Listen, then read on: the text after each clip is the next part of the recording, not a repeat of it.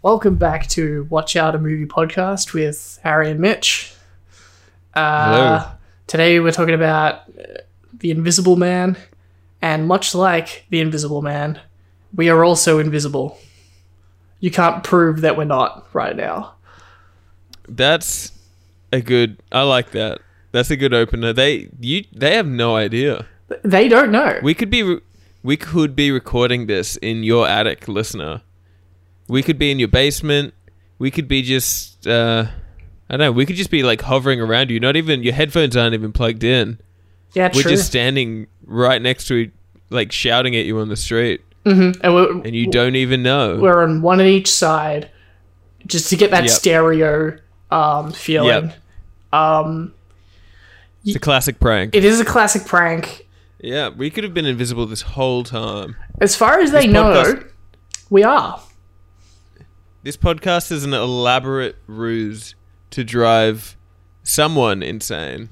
Look, You listener. we got hands on this very advanced technology, and we thought the best use of this technology was to make a podcast, because no one can prove that we don't have this technology. Here at Watch Out a Movie Podcast, we often muse about not wearing pants. Yes. But what you don't know is that we're in fact wearing a full body spy suit with some kind of invisibility technology the whole time. Yep. Do you think this... Do you think he's wearing? Do you think they wear pants under the suit? I'll go a bit more into that, because there was a theory I had Yeah.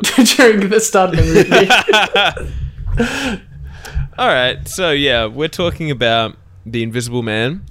Yep. The last movie to ever be released in cinemas, as far as I can tell. Yeah, for the foreseeable future. Cinemas are dead. Directed by Leigh Whannell, who is an Australian writer, director, and actor who you got to give a little holler. Shoots his movies in Australia, usually. He was the co-creator of Saw with James Wan.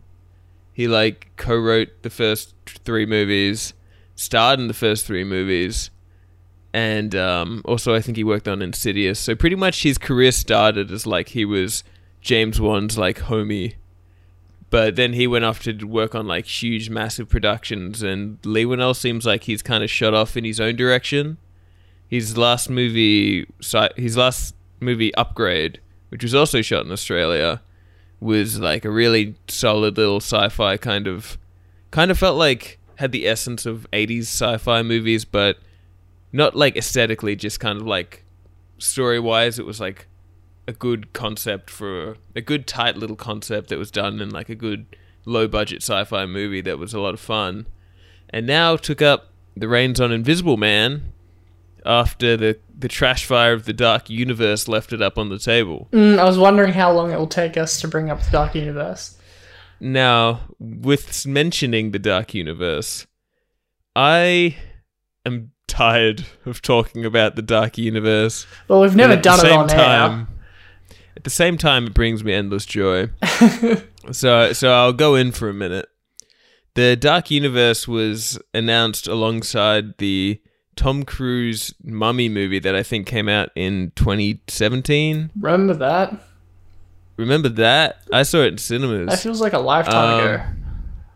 Yeah. I remember when the last Mummy, before that, the Brendan Fraser one came out. So that's how you start to feel age, is through the subsequent Mummy reboots. But yeah, so with the Tom Cruise Mummy reboot, they announced along with it, in the vein of the Marvel DC cinematic universes, that they were going to make their own cinematic universe at Universal. And I guess instead of calling it the Universal Universe, they decided to call it the Dark Universe. And they had this DeviantArt splash art for it. And they announced a whole slew of movies and planned films and actors and cast and crew. And they even had a group photo with a bunch of the cast who were attached at the time, which was Tom Cruise and I've forgotten the name, the lady who played the new Mummy. They had Johnny Depp, who was supposed to play the Invisible Man, which was supposed to be the movie coming after that. They had Russell Crowe, who was Jekyll and Hyde, who had a cameo in the Mummy movie. And they had Javier Bardem, who was going to be attached for like an upcoming Frankenstein reimagining. And then the Mummy came out, the Tom Cruise one, and it was just like fucking silence. Like utter silence, because that movie was like the biggest train wreck. And all of this fucking talk of the dark universe is just like gone into the ether. Just like everybody involved on the production side just quick 180 turned mid-step and just walked the opposite direction. Like that clip from The Simpsons of Abe walking into the burlesque house and seeing Bart at the reception just being like, whoop. Yeah. That's pretty much what happened with the dark universe. And then it just went quiet, but they didn't like cancel anything. They were just like, yeah, we're still making the Invisible Man. Meanwhile, like all of the attached directors were like rapidly dropping off. And then all of a sudden, out of fucking nowhere, Leigh Whannell drops the trailer for his Invisible Man reboot, and everyone's like, oh shit, this looks cool. And there's like no mention, no attachment at all to the Dark Universe. Now Blumhouse is making it. It's times like this that reminds me how much more of a horror guy you are than me. Yeah, I was absorbed in that whole saga, and honestly, if you go back and watch the Tom Cruise Mummy movie, like, that is one of the most fascinating train wrecks, like, cinematically, that I've seen in such a time. That was... Oh, man. I highly recommend it. It's like one of the worst movies I've ever seen. Should we do it one day? So fascinating. I would be interested in it. We could do it in some kind of like special episode, maybe. I don't know. But I would love to talk about the Tom Cruise Mummy movie. Oh, mama. I don't know if I want to see it or not. Like, it's one of those ones. I took my friend to see it when it came out, and she was mad at me after the movie. Like, legitimately mad. And I don't blame her. We had an experience like that recently with Netflix Party. I've heard of this. This is off topic, but we saw a movie. There was 9 of us. I think 8 or 7 of us hated it so much. It was Easy A was the one that did it. That movie... I told you this before when you last told me about this. That movie I've filed into a category in my mind as like movie that I thought was really good when it came out back like 10 years ago, but am now scared to rewatch because I'm confident it's going to be just cringe. It's so cringe and it's so boring. It's just so boring. Anyhow, Invisible Man. But yeah, let's talk about Invisible Man, which is now produced by Blumhouse, who've done like a whole... They're like the horror movie like factory line pretty much in cinema at this point. Is it fair to say they're like horror movie McDonald's? Just in terms of the like the level. Maybe they're horror movie Costco. Maybe that's better. It's kind of like a weird thing where like their main dish is like really mediocre to abysmal like trash horror movies that they can mass produce like once a year. But then on the other hand, they have like Get Out. And, I forgot they had Get Out. And like they have some occasionally like actually really good movies, like even movies that get like Oscar buzz. But then on the other hand, they have like absolute dog shit like Wish Upon was what movie they made that I watched of theirs. Like absolutely like awful. Like think about all those like horror movies you'd see at like the video store or like in the shitty horror flick section on like Netflix. That is just like you kind of look at the poster and you go, oh, this is gonna be shit. And it is.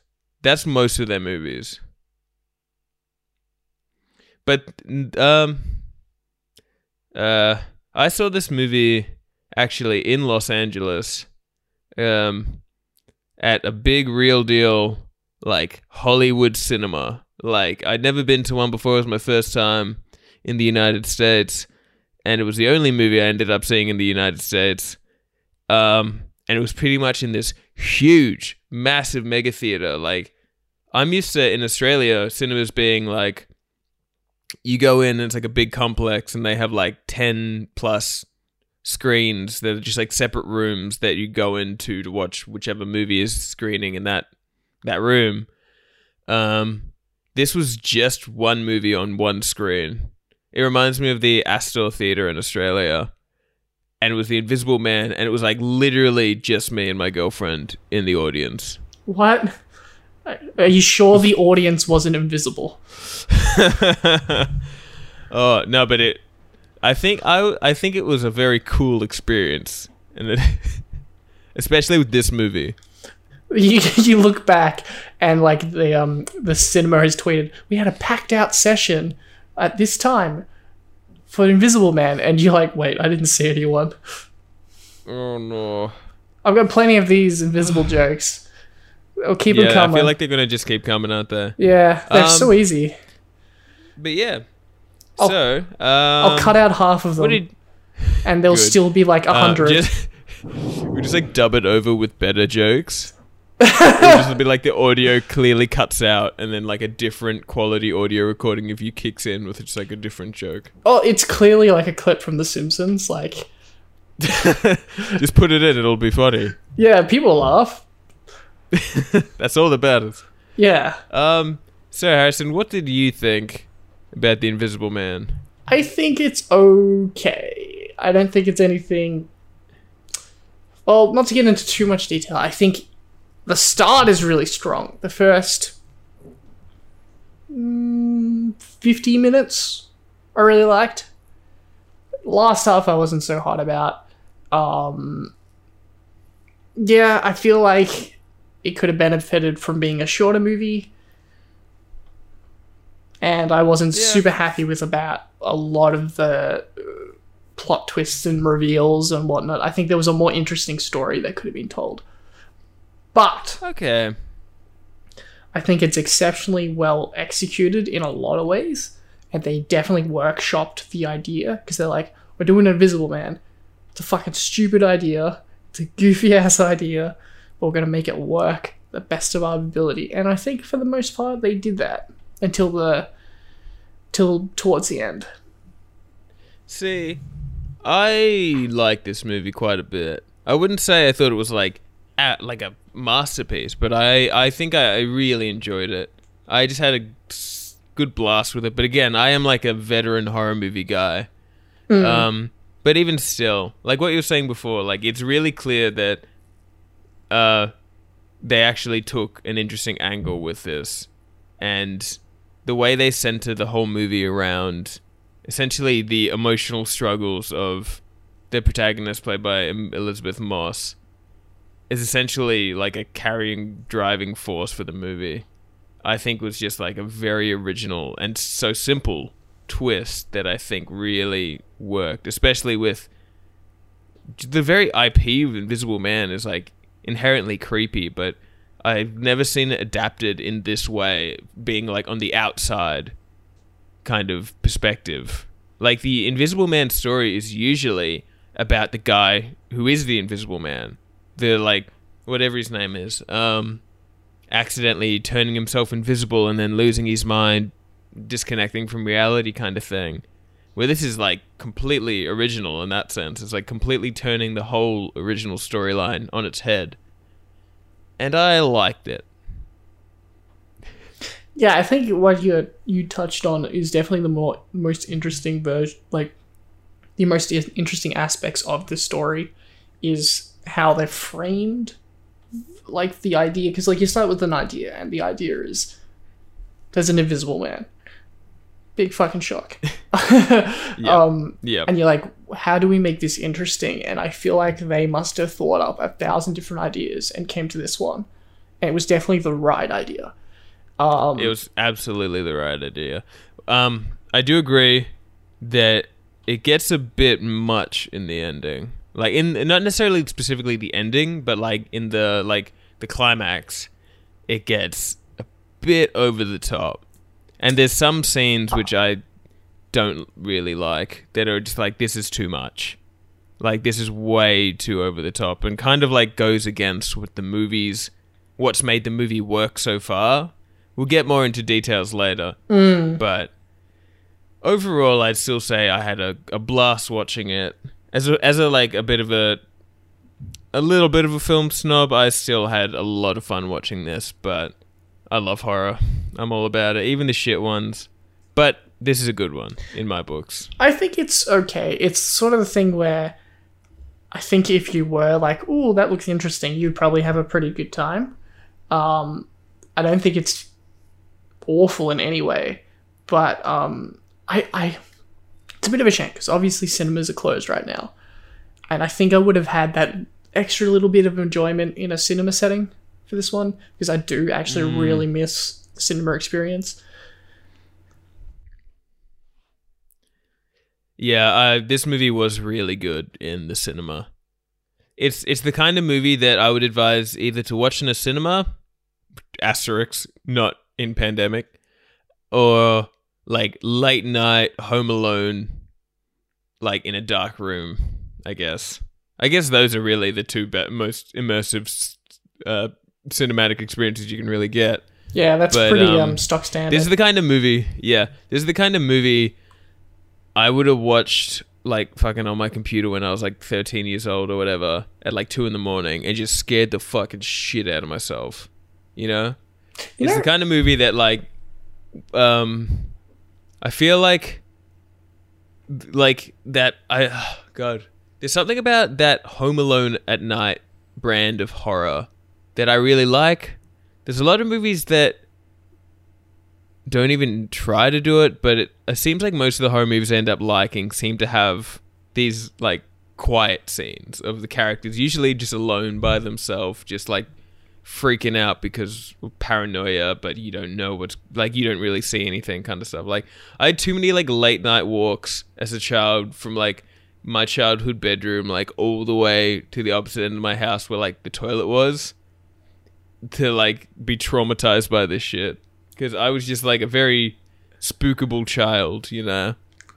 Where am I going with this? I'm going on a classic tangent of mine. I feel like I'm in a psychologist like office right now, spying on you in your session because I'm invisible. Oh yeah, I'm a big fan of like the small scale personalized horror storylines. Yeah. I think typically that's just the nature of horror. I guess that those stories seem to hit really hard, and I think this movie does a really good job of pulling that off while still being like a big Hollywood horror film, you know. It's no like fuck, what's the last big Hollywood horror movie? Not Tom Cruise's The Mummy. Was it It Chapter 2? Yeah, It Chapter 2. That I'll say that was a big dumb explosive kind of movie with like fucking dramatics and characters shouting their feelings and stuff. And this is a lot more realistic than that, I guess. A lot more grounded. It's a very grounded movie. You bring up to a point.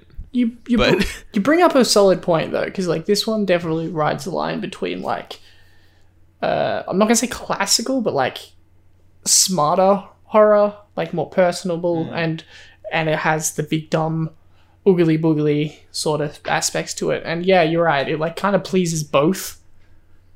Yeah.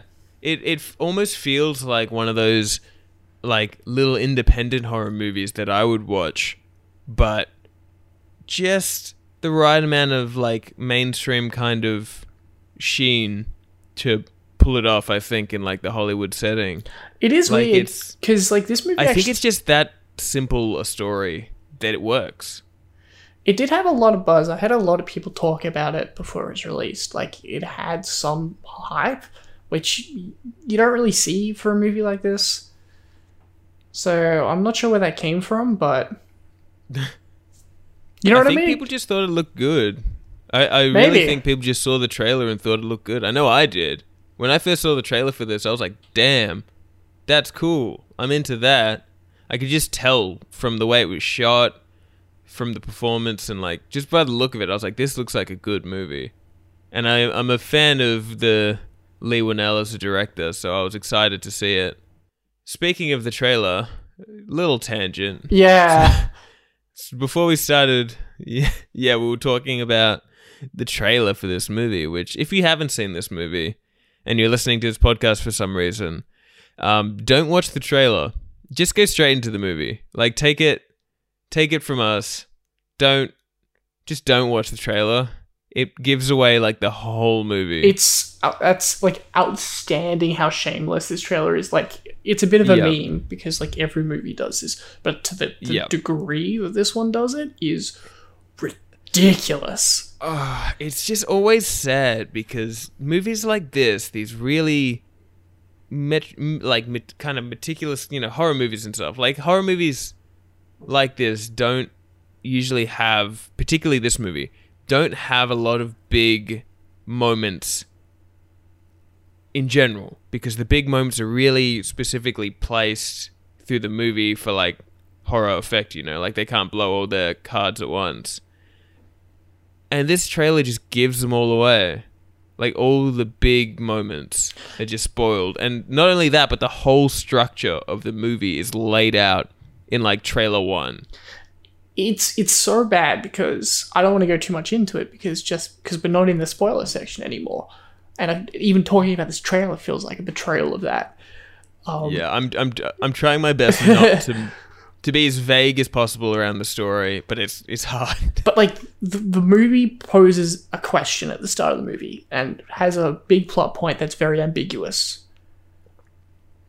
The trailer has that question, so when you watch it, you're like, oh, what could this be about? That's going to be cool. I can't wait to find out what that conclusion is. And the fucking trailer tells you what that conclusion is, which doesn't happen until an hour and 20 into the movie. Yeah.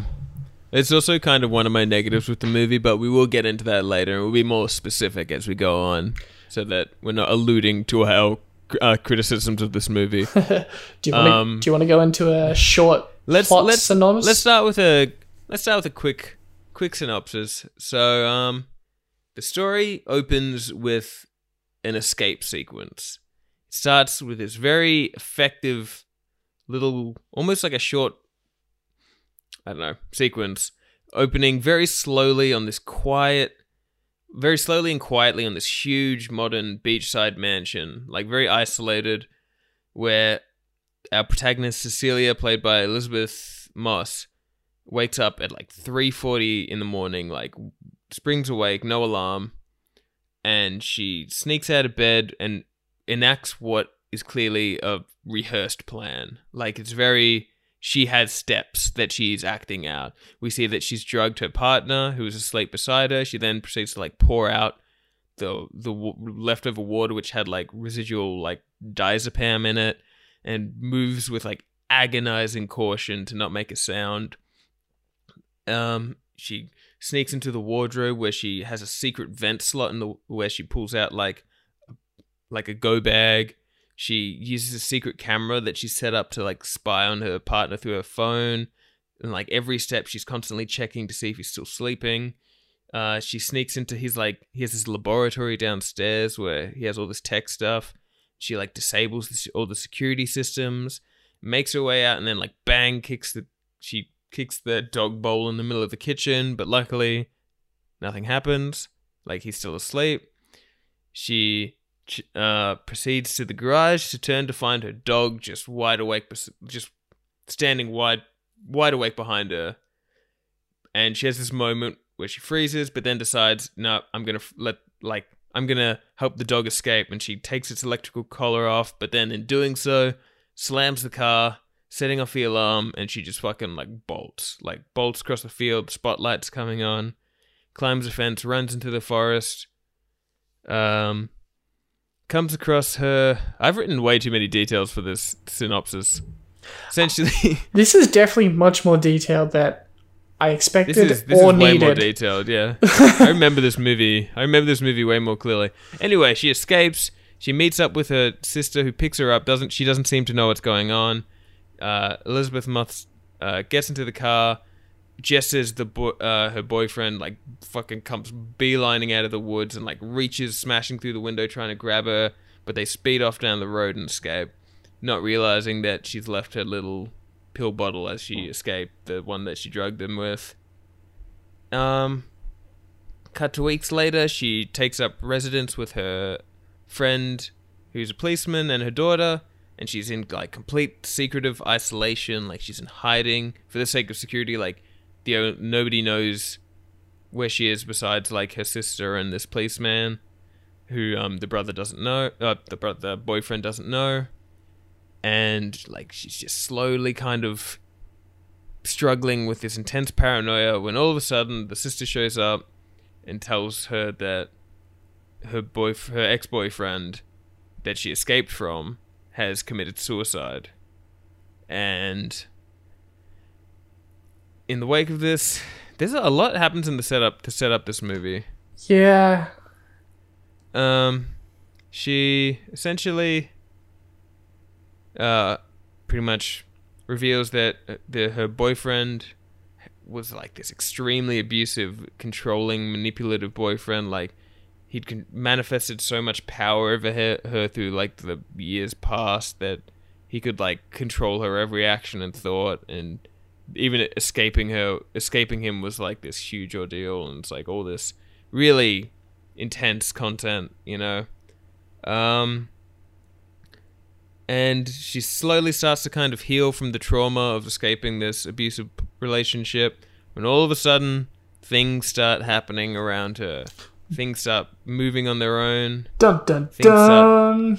Things seem to get mysterious, and she also, It all starts with some eggs burning. Some eggs suddenly burn.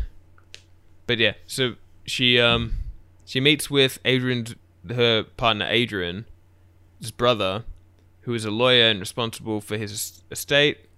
They clash, but they get over it. It's just like they don't really trust him, but he reveals that Cecilia's former partner Adrian is leaving her $5 million in monthly installments over several years, so long as she doesn't garner any criminal charges or do anything like, get arrested or anything.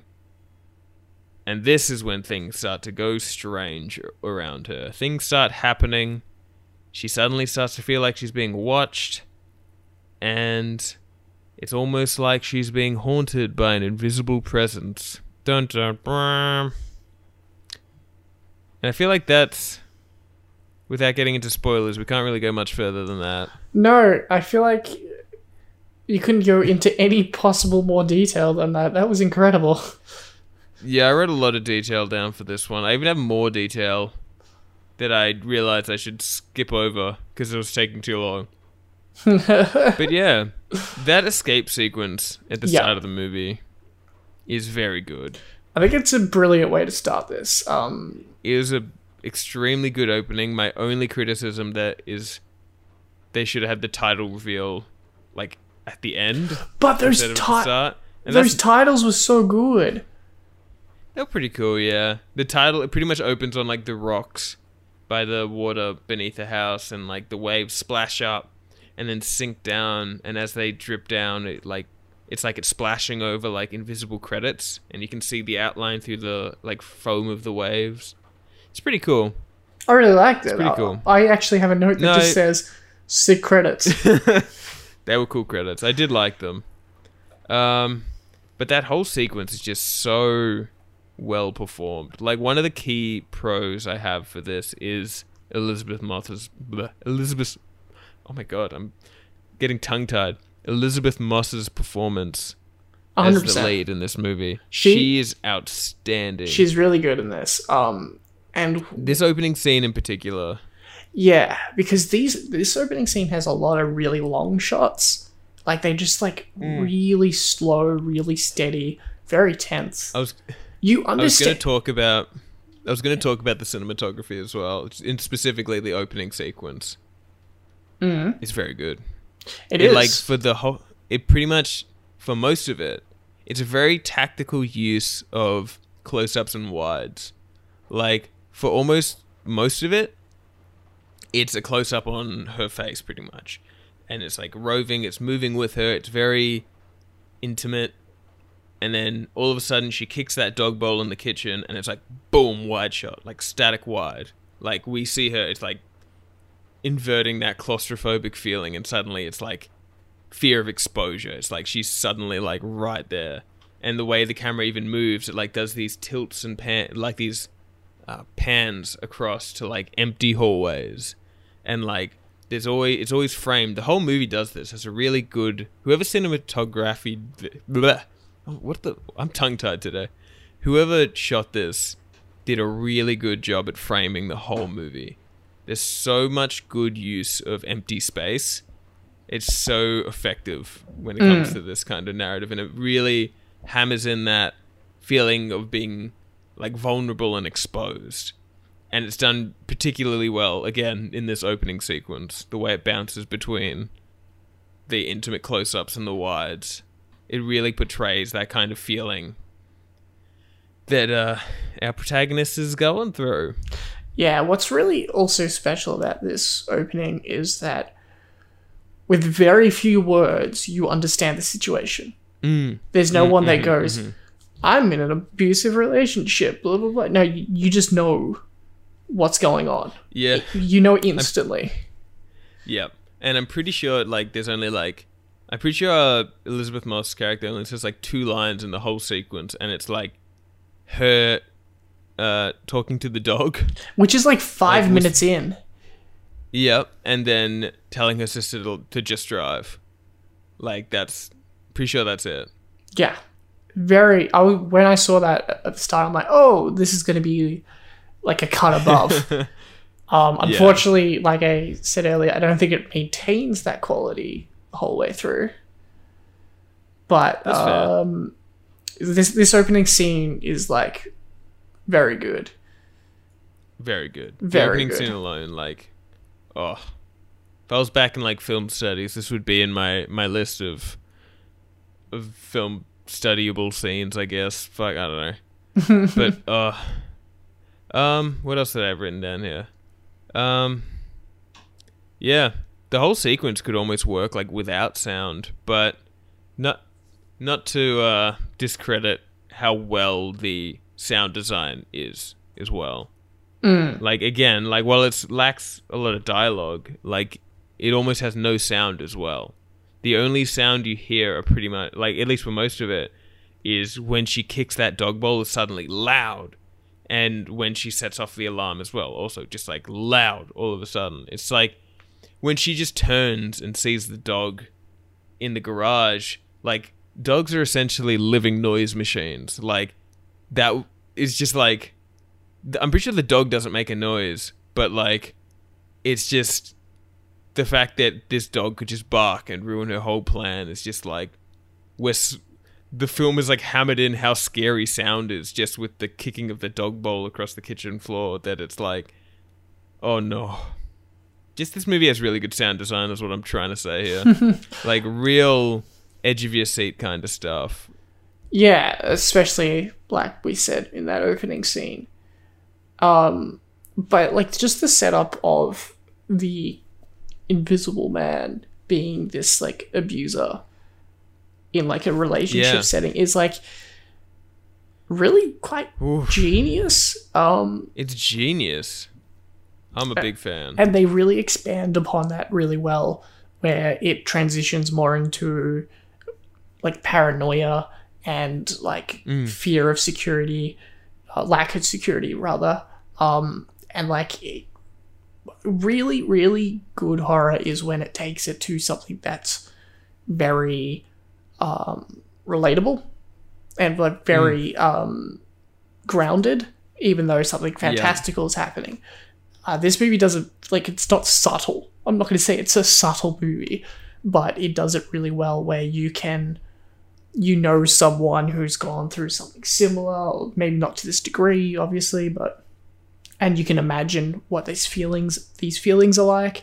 And I think this movie does that really well. Like, the human aspect of it, the first half, really good. Because what I found particularly scary is, like, I don't know if this is going too much into spoilers, but when she starts, like, when the invisible stuff starts happening, there's a lot of doubt of whether it's real or it's just in her head, and her paranoia or schizophrenia or something along the lines of that.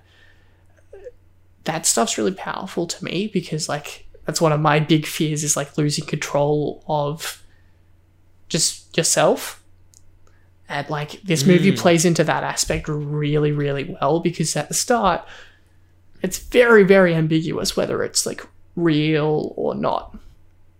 And like very convincingly.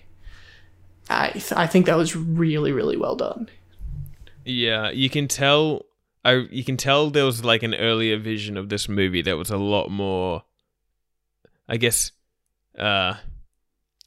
abstract in that sense, much more psychological, and like in the head of the movie is very much in the head of Elizabeth Moss's character, but you could tell there's an even earlier, like I can see the vision of this movie that would have been like my perfect Invisible Man movie, which was just so much more interpretive almost, and so much more uncertain. I that's the movie I wanted going into this, and that's the movie I still want coming out, but there must be something that doesn't really work with that idea, because it's clearly something they played with. Yeah. Maybe it isn't as satisfying as you think when it actually gets like written or like on screen. That's a fair point, actually. It would have been harder to kind of turn that into like a full like 3-act kind of movie. Maybe. Like, I can't say for sure, but like obviously they played with the idea and they decided against it. Yeah. Should we get into spoilers? Yeah, sure. I'll start it and you take over. So there's a lot of shenanigans that happen with him being... Oh my god. There's invisible. a whole sequence of shenanigans. Which the movie pretty much just becomes a series of like unfortunate shenanigans for Cecilia. Just like bad stuff just keeps happening over and over and over and over and over and over in all new and horrible ways. Yeah, so much. We can definitely go into more detail about the specific shenanigans and specific invisible shenanigans. But so a lot of stuff happens, and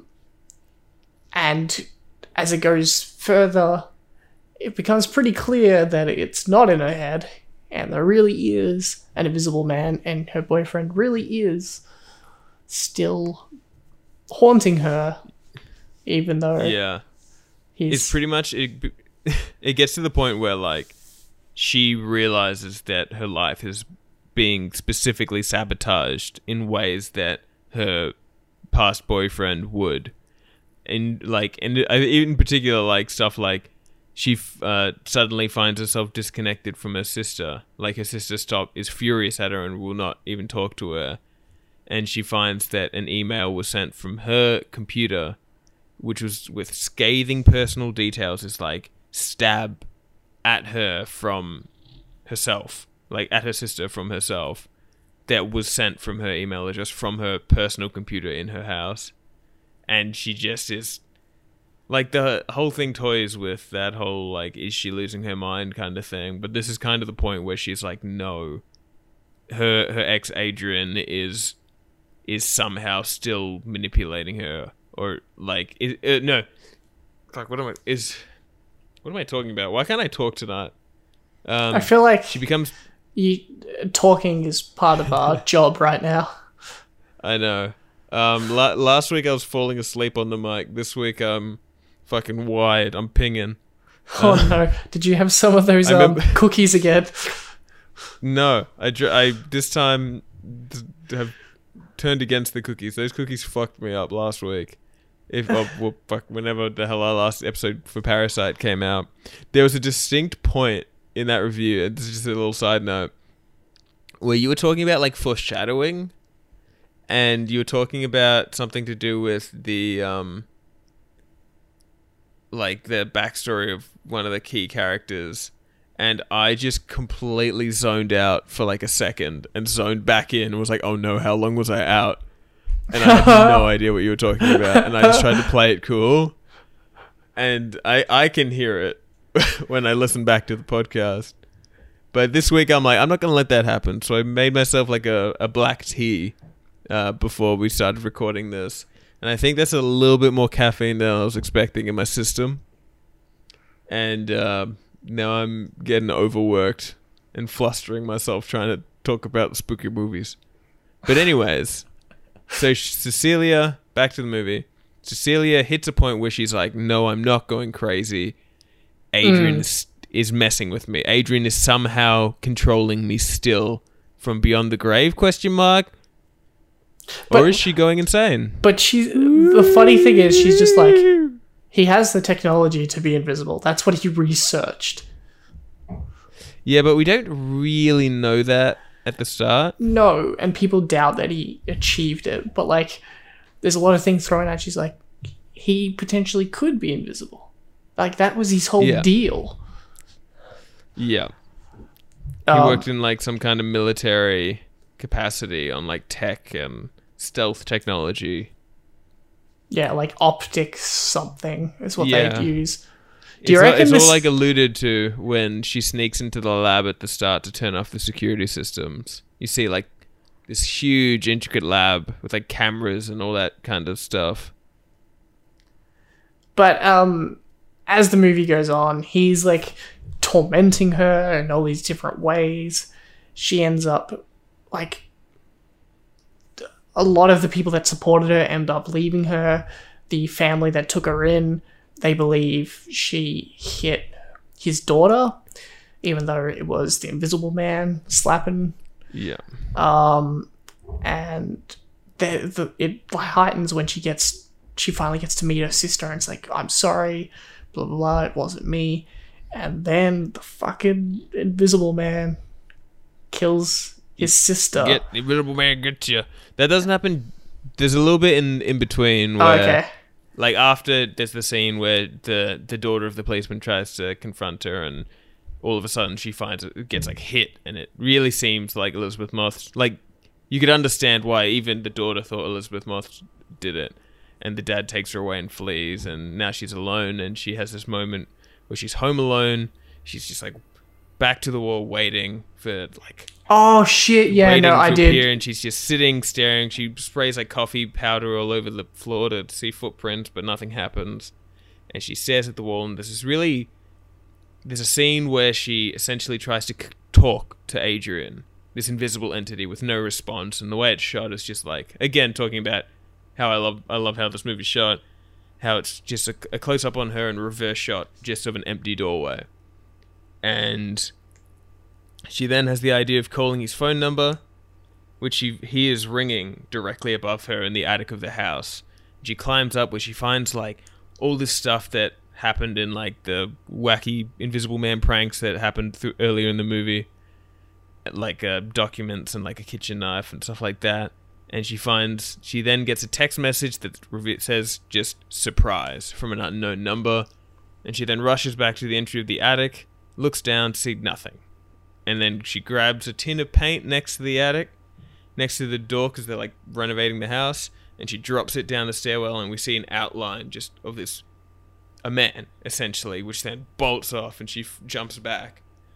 And then there's this whole sequence where she attempts to, like, track down this figure in the house with the paint's, like, worn off, and then finds herself, like, savagely assaulted by an invisible figure, like, lifted off the ground, like, punched and, like, dragged and thrown across the room. Like, first, like, real deal, like, Invisible Man action. Like, the Invisible Man is fucking real, and he's here.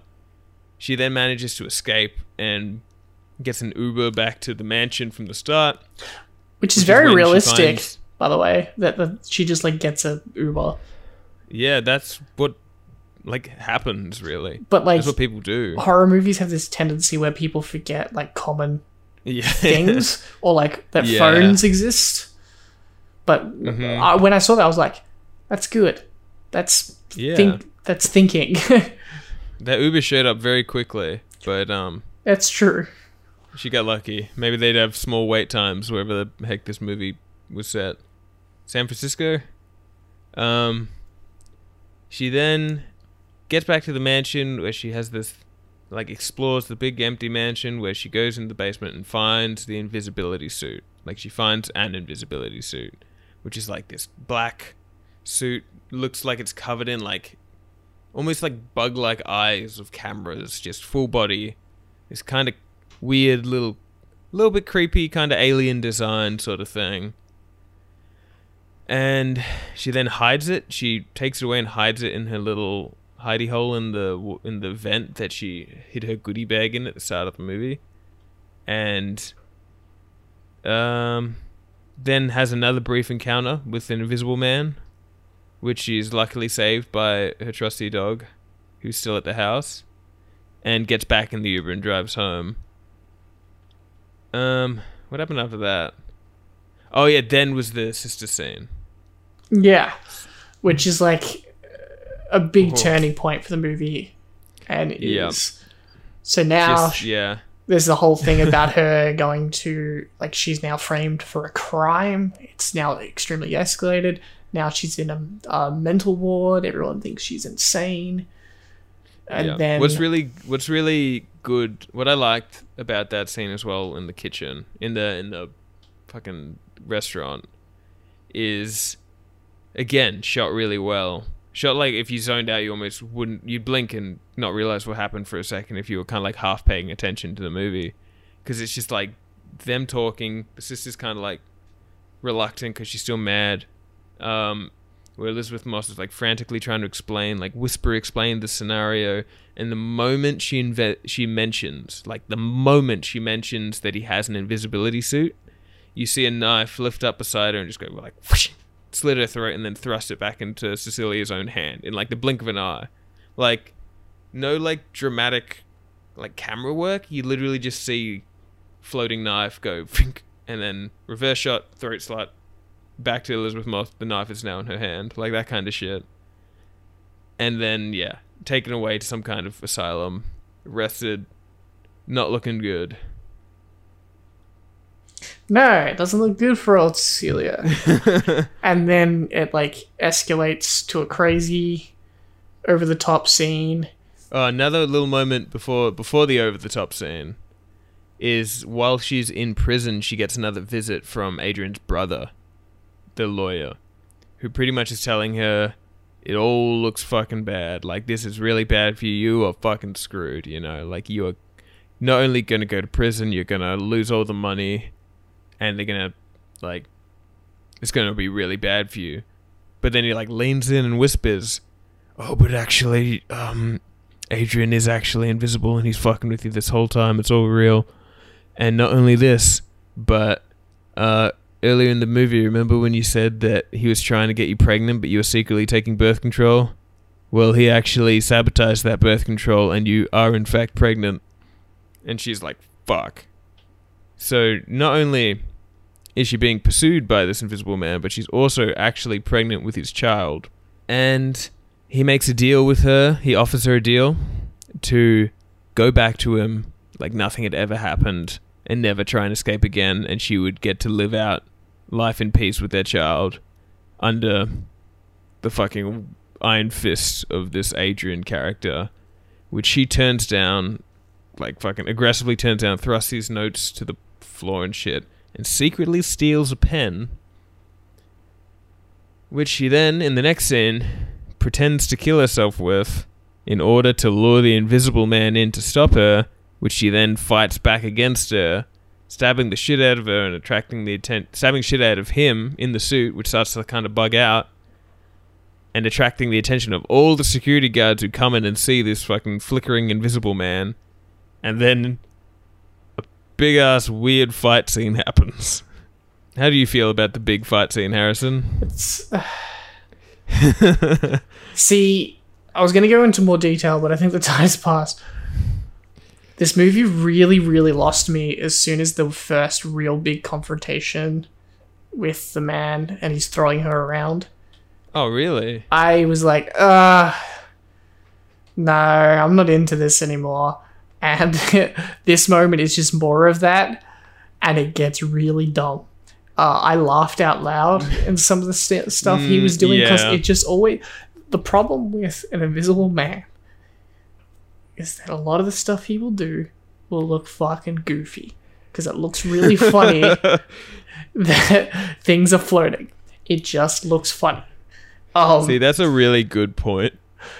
And there's this moment where he gets a security guard's gun and shoots him, the security guard, in the knee, and it's a comedy shot. I laughed out loud. It was really funny. part. It wasn't supposed to be.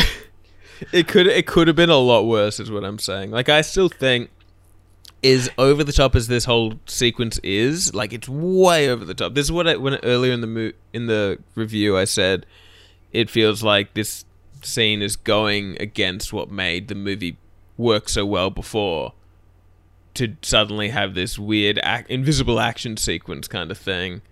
Just, it felt like it was going against its own, like, strengths. Like, I liked the confrontation in the house. I thought that was good. But again, it was, like, intimate and personal. And this is just, like, what me and my friends refer to as an owning the guard scene. Which is typically a thing in a lot of video games where it'll introduce a new bad guy who will then, like, walk into a room and there'll be all the guards. And this bad guy will then, like, just fucking crush, like, destroy... in usually a cool, elaborate kind of fight scene, cutscene type deal. Like, just kill all these guards or take out all these guards. And that is exactly what this scene feels like. It just feels like straight out of a video game cutscene. Yes. It's so dumb. It's just, I don't know if dumb, but it's just too much. It's just too dramatic and too over the top. Like, it feels out of an action movie. And then proceeds into a whole chase sequence where Cecilia manages to grab one of the guns off the defeated security guards and then, like, chases after the Invisible Man, like, firing at him. And I didn't mind that bit. Like, that was a bit better. Like, it was just because the fight scene was over. And it's also kind of like a fun concept, like the how do you shoot an invisible man? And she's, like, trying to chase this invisible man who's not making a sound. And it's a pretty interesting... again, like, it's a flipping of the car... Like, flipping the tables... What am I fucking saying? The turning of the tables. And that now Cecilia has the power, but she still has, like... lacks the advantage in that sense that he's fucking invisible.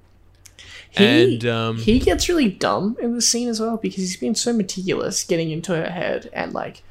By the way, I just wanted to mention before that the Invisible Man, he may be invisible and hard to see, but God, is he quiet? He's very good at being quiet. I imagine that's part of the suit. It has to be. Like, that's my understanding, because he doesn't make a single footstep. No. Or creaking anything, like, nothing makes it, like, the floor won't creak underneath him. Do you think the suit has, like, an inbuilt, like, fart suppressor? Oh, it better. That would be such a good fucking... That would be in Scary Movie. If they still made scary movies in 2020, you can guarantee that this would have been a prominent, like, parody storyline they did. And there would have been... There's the scene earlier in the movie where she's standing out on the porch and she breathes and there's a cloud of smoke and you see behind her another cloud of smoke. It would have been that, but it would have been farts. Or vaping.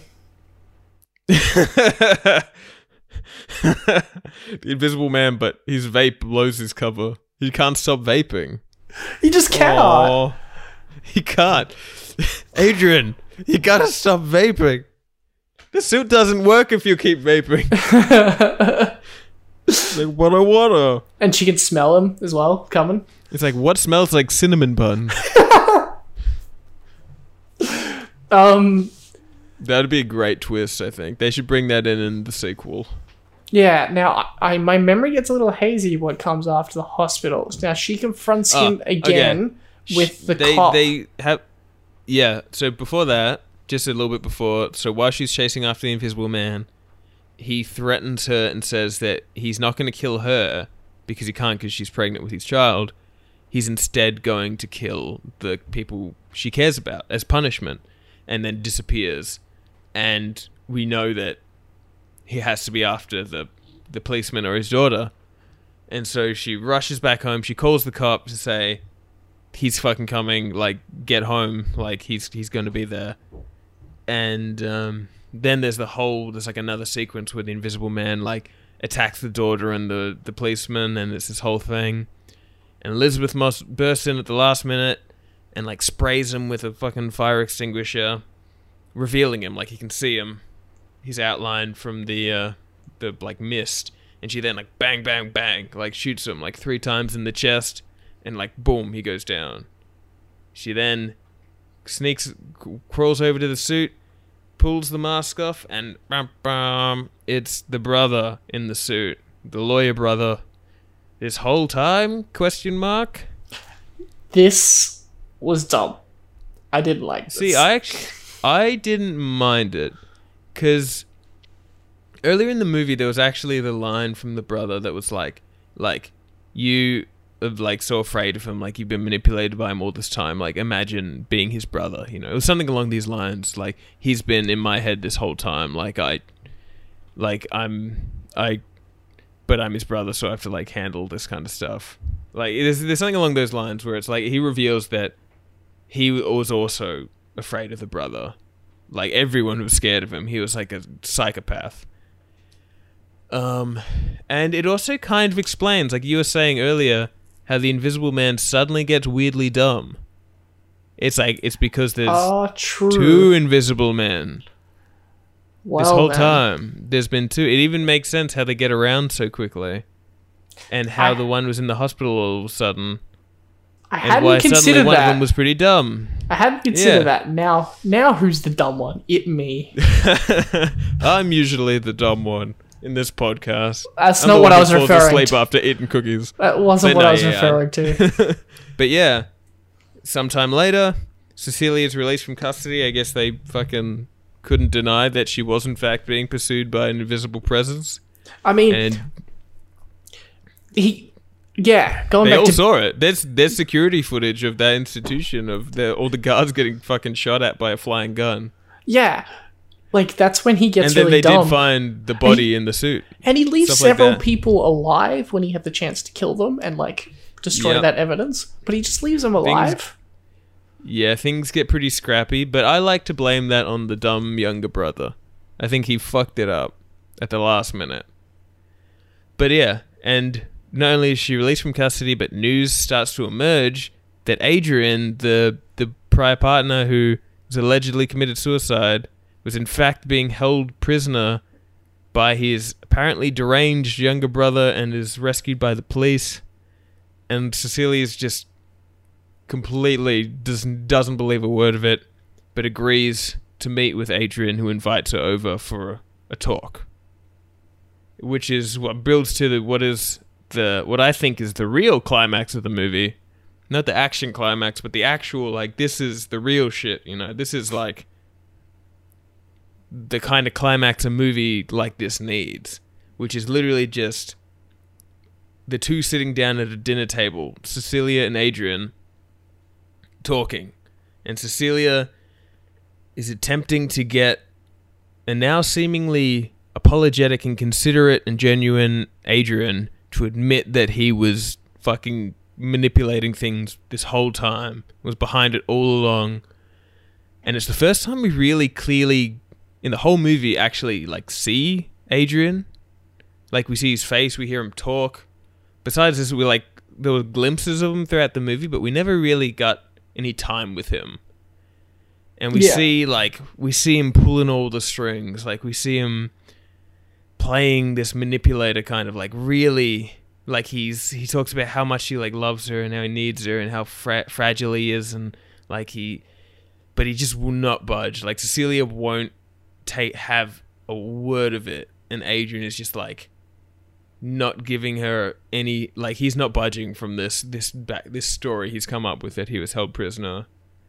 And eventually she manages to not trick him, but get him to make a vague allusion to the surprise.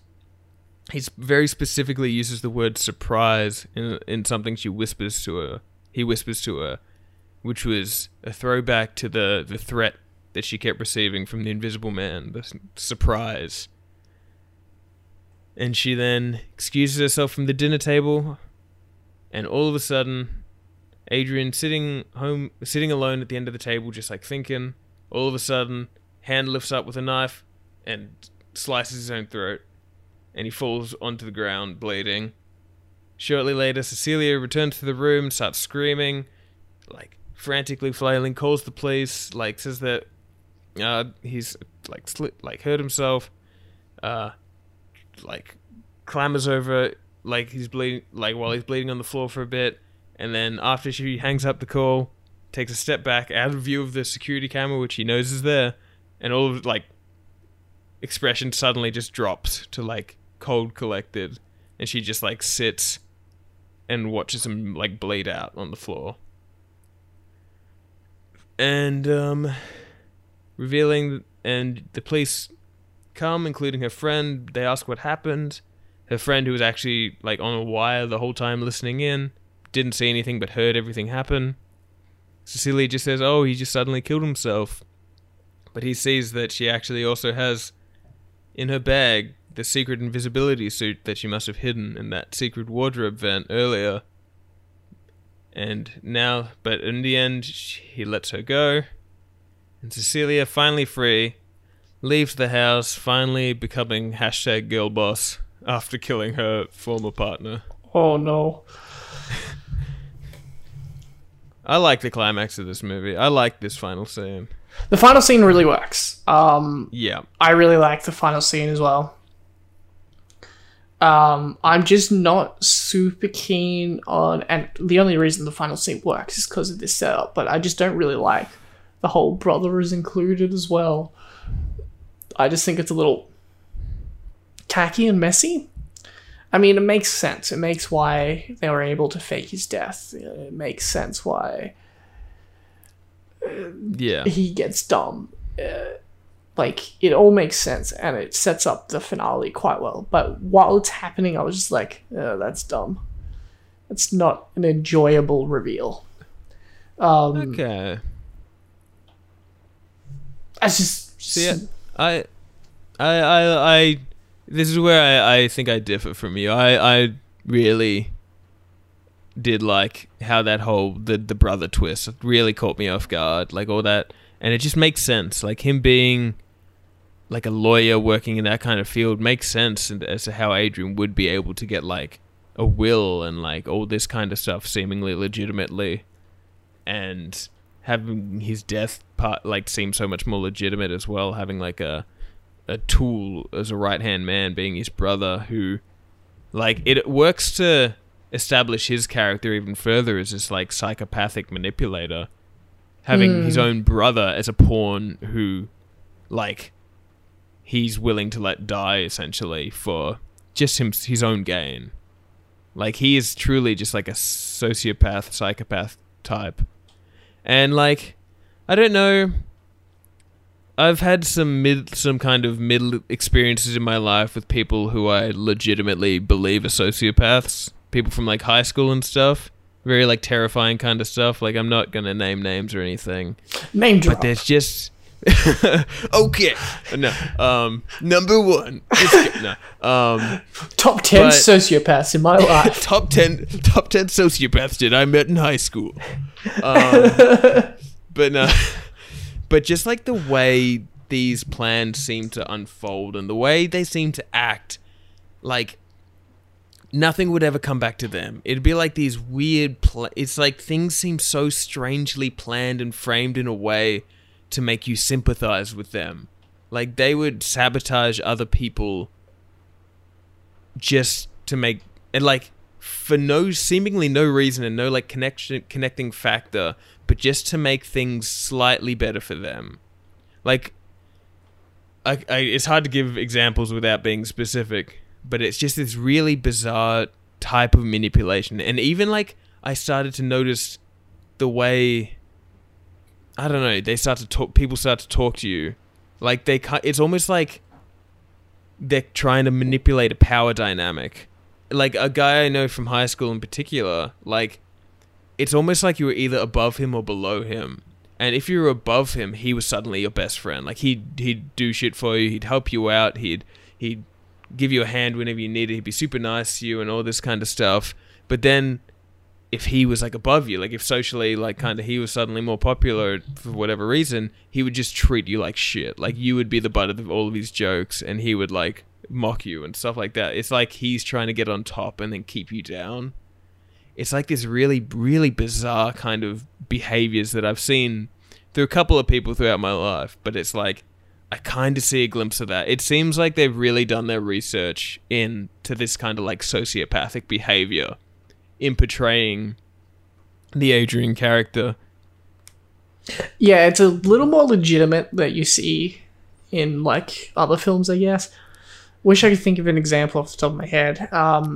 But no, I would agree with you. It feels a little bit more grounded. Obviously, extremely exaggerated circumstances.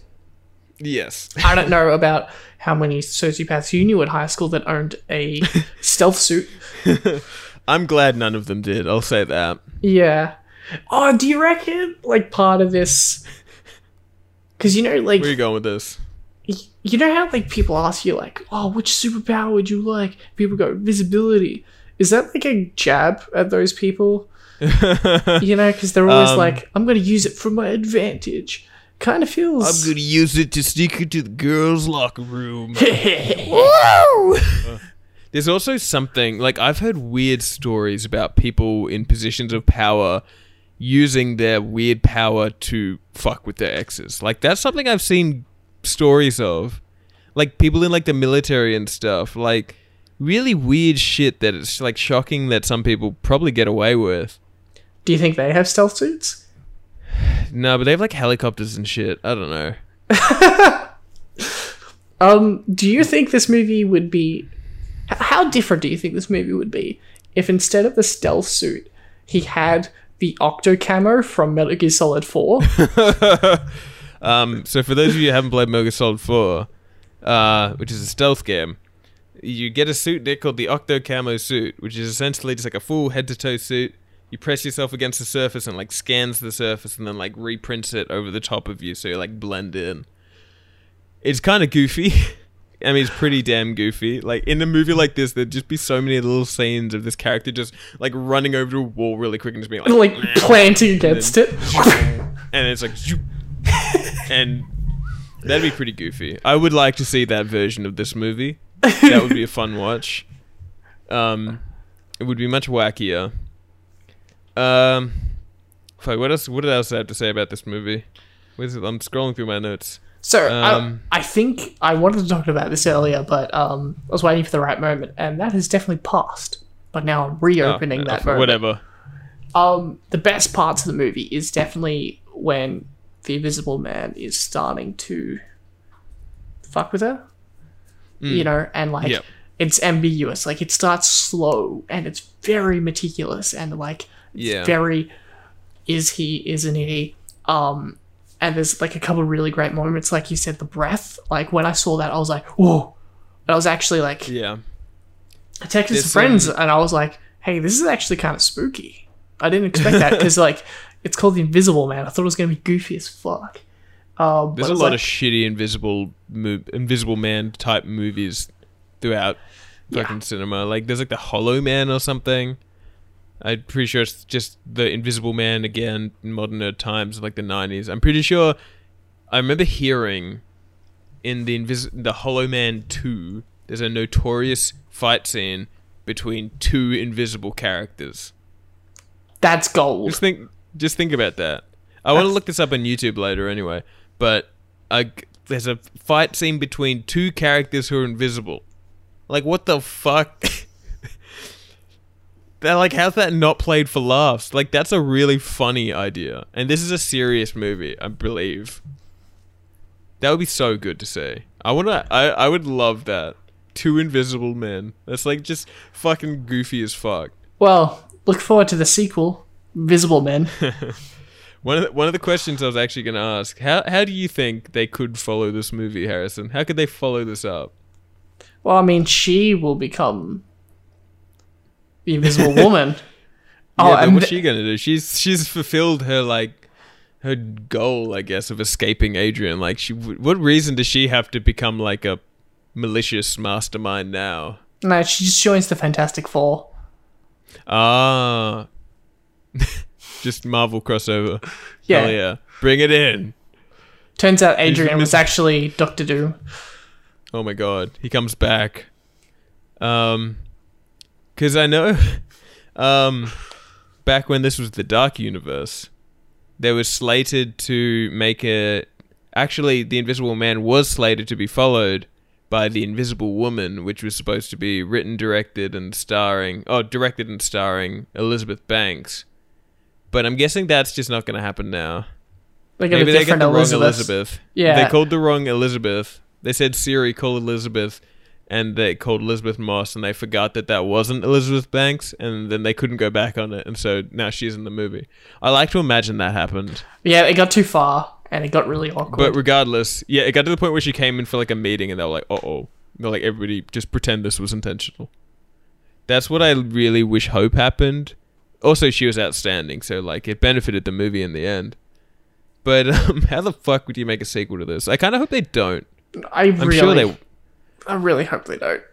Like, is Universal going to try and keep this train going? Because this movie was a huge success. Like, it made bank off like a minimal budget. And I'm pretty sure, as 2020 is currently looking, it's probably the best picture. Look. Like, what contends against this? Well, so far... Yeah. Good point. Like, what other movies? Sonic the Hedgehog? Sonic the Hedgehog by default gets the Best Picture nomination because there's no other movies that came out. Oh, that's the worst universe. I want to see that. Oh, I know. remember a little bit of a tangent. Sorry, at the fucking I think it was the Golden Globes or something a couple years ago. Andy Samberg was presenting an award, and Jim Carrey in the audience piped up and started causing a ruckus. And Andy Samberg was like, "Oh, come on, man! Like, please, you're causing a scene. Like, you're one of my idols. Like, please stop causing a scene. Like, what? Like, what? Yeah, only the like. We're trying to just give a shout out to all the award nominated, like the actors who had been in like award nominated movies this year." And Jim Carrey says, "Oh, actually, I was in a movie this year. It just finished filming. It's called Sonic the Hedgehog." And Andy Samberg's like, "Oh, well, I'm sure then you'll be up here next year." And the crowd laughed. And now years later, Sonic the Hedgehog comes out. No other movies come out. There's a chance Jim Carrey is going to get nominated for his role in Sonic the Hedgehog, more so than we'd ever thought.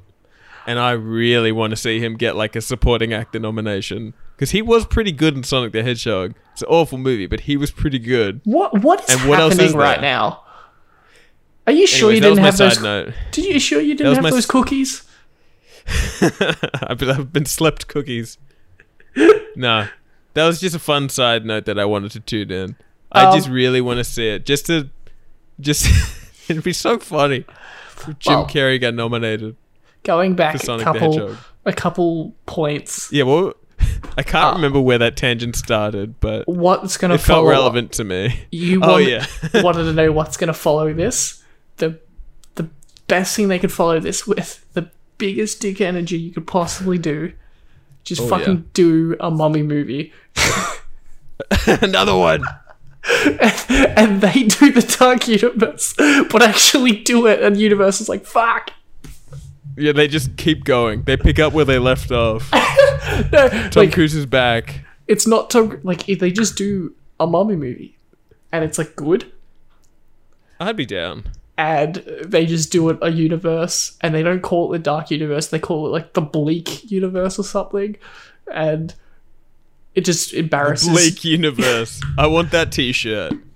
Hey, that's my new band name. The Bleak Universe. Oh my fucking god. I like that a lot. That's really funny. That could be like a spin-off podcast name. We're cancelling Universe. We're cancelling Watch Out. We're starting up Bleak Universe. Officially retitling Bleak Universe.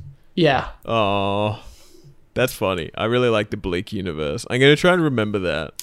I think, actually, legitimately, the rumors I've heard is that the Universal are going to kind of continue this train of like reinventing their classic horror icons. And I think next on the cards is actually some kind of Dracula reboot, reimagining. But all I know about it is that the director Karen Kusama is attached as director, she directed The Invitation on Netflix, as well as another movie called Destroyer with Nicole Kidman that came out and I forgot to watch. And I like that choice. The Invitation, if you haven't seen it on Netflix, is a very good horror film, very psychological kind of movie, very much in line with what we kind of wanted. Actually, very similar to The Invisible Man, kind of structurally. Um, I guess. and I'm very interested to see how she could handle the Dracula IP. It's definitely going to be about some kind of like emotional manipulation or abuse of some kind. But I'm keen for this. Imagine they reinvent all the Universal monsters to be about like overcoming abuse and like toxic men. Well, I mean, the original Dracula story is about aristocrats. Like, that's the original intention. Like, intention about how, like, the rich suck up resources and, you know, exploit their power over people. So, Nice. it's not far off. Bram Stoker, #woke. Woke king. But yeah. How did we speak about the Invisible Man for nearly an hour and 20 and not talk about the paint bucket? Oh yeah. Well, I thought I mentioned that. Not really. As in, like, in the synopsis, but I didn't go into it. Because that's the best shot in the movie. Yeah, it's cool. And, like, it's the editing on it is, like, super tight. And, like, it's just the perfect beat. Yep. There's that 20-minute chunk where he's just, like, stepping on blankets, vaping. There's some of the scariest shit. Yeah, that shit's terrifying. vaping in the background. Setting eggs on fire. Vaping in the background. Oh, man. Setting eggs on fire. You know, the good shit. Like, that section, I was super down for that movie, and I just wish it held that quality in my eyes throughout. Yeah. I guess, yeah, that's definitely true. And you can tell even, like, that the paint bucket scene was actually spoiled in one of the trailers. But there's also a bunch of scenes in the trailer that aren't in the movie that are clearly from this segment. Like, even, we were talking about this earlier, and I haven't shut up about it for, like, weeks. But in all the key art for this movie, there's this shot of Elizabeth Moss and, like, a handprint, like, on, like, condensated, like, glass, like, in a shower, like a handprint on the glass screen. That is not in the movie. Like, there's clearly a scene where she's having a shower and you see, like, a handprint appear on the glass. It's in all the posters. It's not in the movie. Interesting. There's also a shot from the trailer that's not in the movie of, like, when he takes her blankie and, like, takes photos of her, and there's, like, a reverse shot, and it's just a floating camera, like a phone camera. It's fucking hilarious. And it looks like it's actually held, like, with fish wire. It's like, ooh. Yeah, but I'm into that shit. Like, that's some classic B horror shit that I love. Sure. And I love to see it seeping into the mainstream cinema. But it's clear they had a lot of these scenes. Like, they must have had a whole bunch of these scenes planned out in the script of Elizabeth Moss being tormented by this invisible presence in all fun and horrible, wacky ways. But it's also clear that they were kind of like, and this is what we were talking about earlier, the whole psychological aspect, where, like, for the first act of the movie, it's like, is she being tormented by an invisible presence, or is she actually going insane? And it seems like these kind of clash in the movie. It seemed like almost like they couldn't decide whether it was like, oh no, all these scenes are being attacked by an invisible man, and oh no, or is she going insane? And it seems like they leant towards that, you know what, let's take away all the more intense invisible man scenes and keep it minimal. Like, let's keep it a little bit more mysterious for a little bit longer, rather than just have straight up phone floating on the flywire kind of thing. Yeah, because it looks funny. It's like, it looks stupid. It does look a bit stupid, but I didn't mind it. And I'm pretty sure that scene is in the movie, but it's handled differently. They're missing the shot where it's just, like, literally a phone camera floating, going, woo. Dude, I'm pretty sure, isn't it just like a shot of her sleeping? We see, like, a flash photography. Yeah. See, that's creepy. That's way creepier. And Exactly. I like that by dialing it back, they really kept it creepy in that sense. And I gotta respect that, because it's really, they probably had studio guys being like, oh, let's have a scary scene where he pulls the blanket, you know, like every 2 seconds. Like the whole movie could have been just a roller coaster ride of scenes of invisible stuff getting moved around. And they didn't do that. They kept it very deliberately paced in that whole segment. Agreed. And I like it. And like the very first scene, I'm going to talk a little bit about the camera work. The very first scene where something happens, which is her cooking. And she's cooking breakfast for the family. And the dad, the policeman, was like, "Oh, go wake up my daughter." And Cecilia runs off to go do it. And the camera, there's a few moments in this movie where it's like the camera does or doesn't follow the action. And in this case, it doesn't. It's this wide static shot of the kitchen. She's cooking, and she runs off, and we hear her running up the stairs and waking up the daughter. But all we see in the kitchen is this bacon cooking on the fry pan. All of a sudden, the heat turns way up, just whoosh, and then whoosh, and sets off the smoke alarm, and they rush in like, "Oh, no," and they put it out. And it's all done in one shot. And it's very cool. Meanwhile, there's some scenes where, for instance, after she first gets like told she's inheriting all this money, she's home alone packing away all these clothes she's clearly bought. She hangs a bunch on the shelf. The camera pans as she walks over and hangs it on a rack. She walks back, but the camera stays, and it's framed on this dark hallway, like a dark door, because it's late at night. The lights are all off. Just staring at this dark door before slowly panning back to her after like a good 10 seconds or so. I just really like, I've mentioned this before, I think, the way so many of the shots are framed in this movie are framed like as though empty space is a threat. And I think that's just so perfect for a movie about an invisible presence. It really has to portray any empty space could be where he is. And those are just done very cool, you know? Very good production design on this one.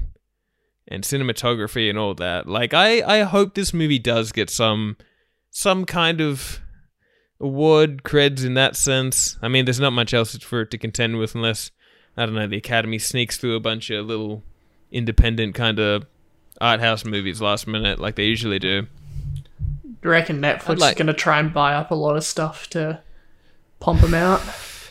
Maybe. Who really knows? I'm pretty sure the Academy just last week announced that they're changing the rules this year in that now the movie can be on streaming.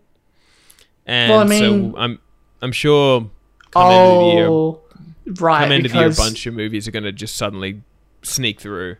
Because there was a bunch of movies that are on streaming platforms, but they had a limited cinema release, yes. Yeah, originally the rule was like it needed to have like a 2-week cinema run somewhere in America pretty much. But they've removed that and made it so like you need to submit it to essentially the Academy Award private streaming channel, which apparently is a thing that exists. So we're probably going to get a bunch of, Oscar bait movies that sneak through last minute like usual that nobody sees until after the Academy Awards are done. Mm-hmm. But it'd be convenient if they were already out on streaming services. Then people might actually watch them for once. Yeah. Well, anyways, I think I'm out of stuff to talk about with The Invisible Man. Yeah.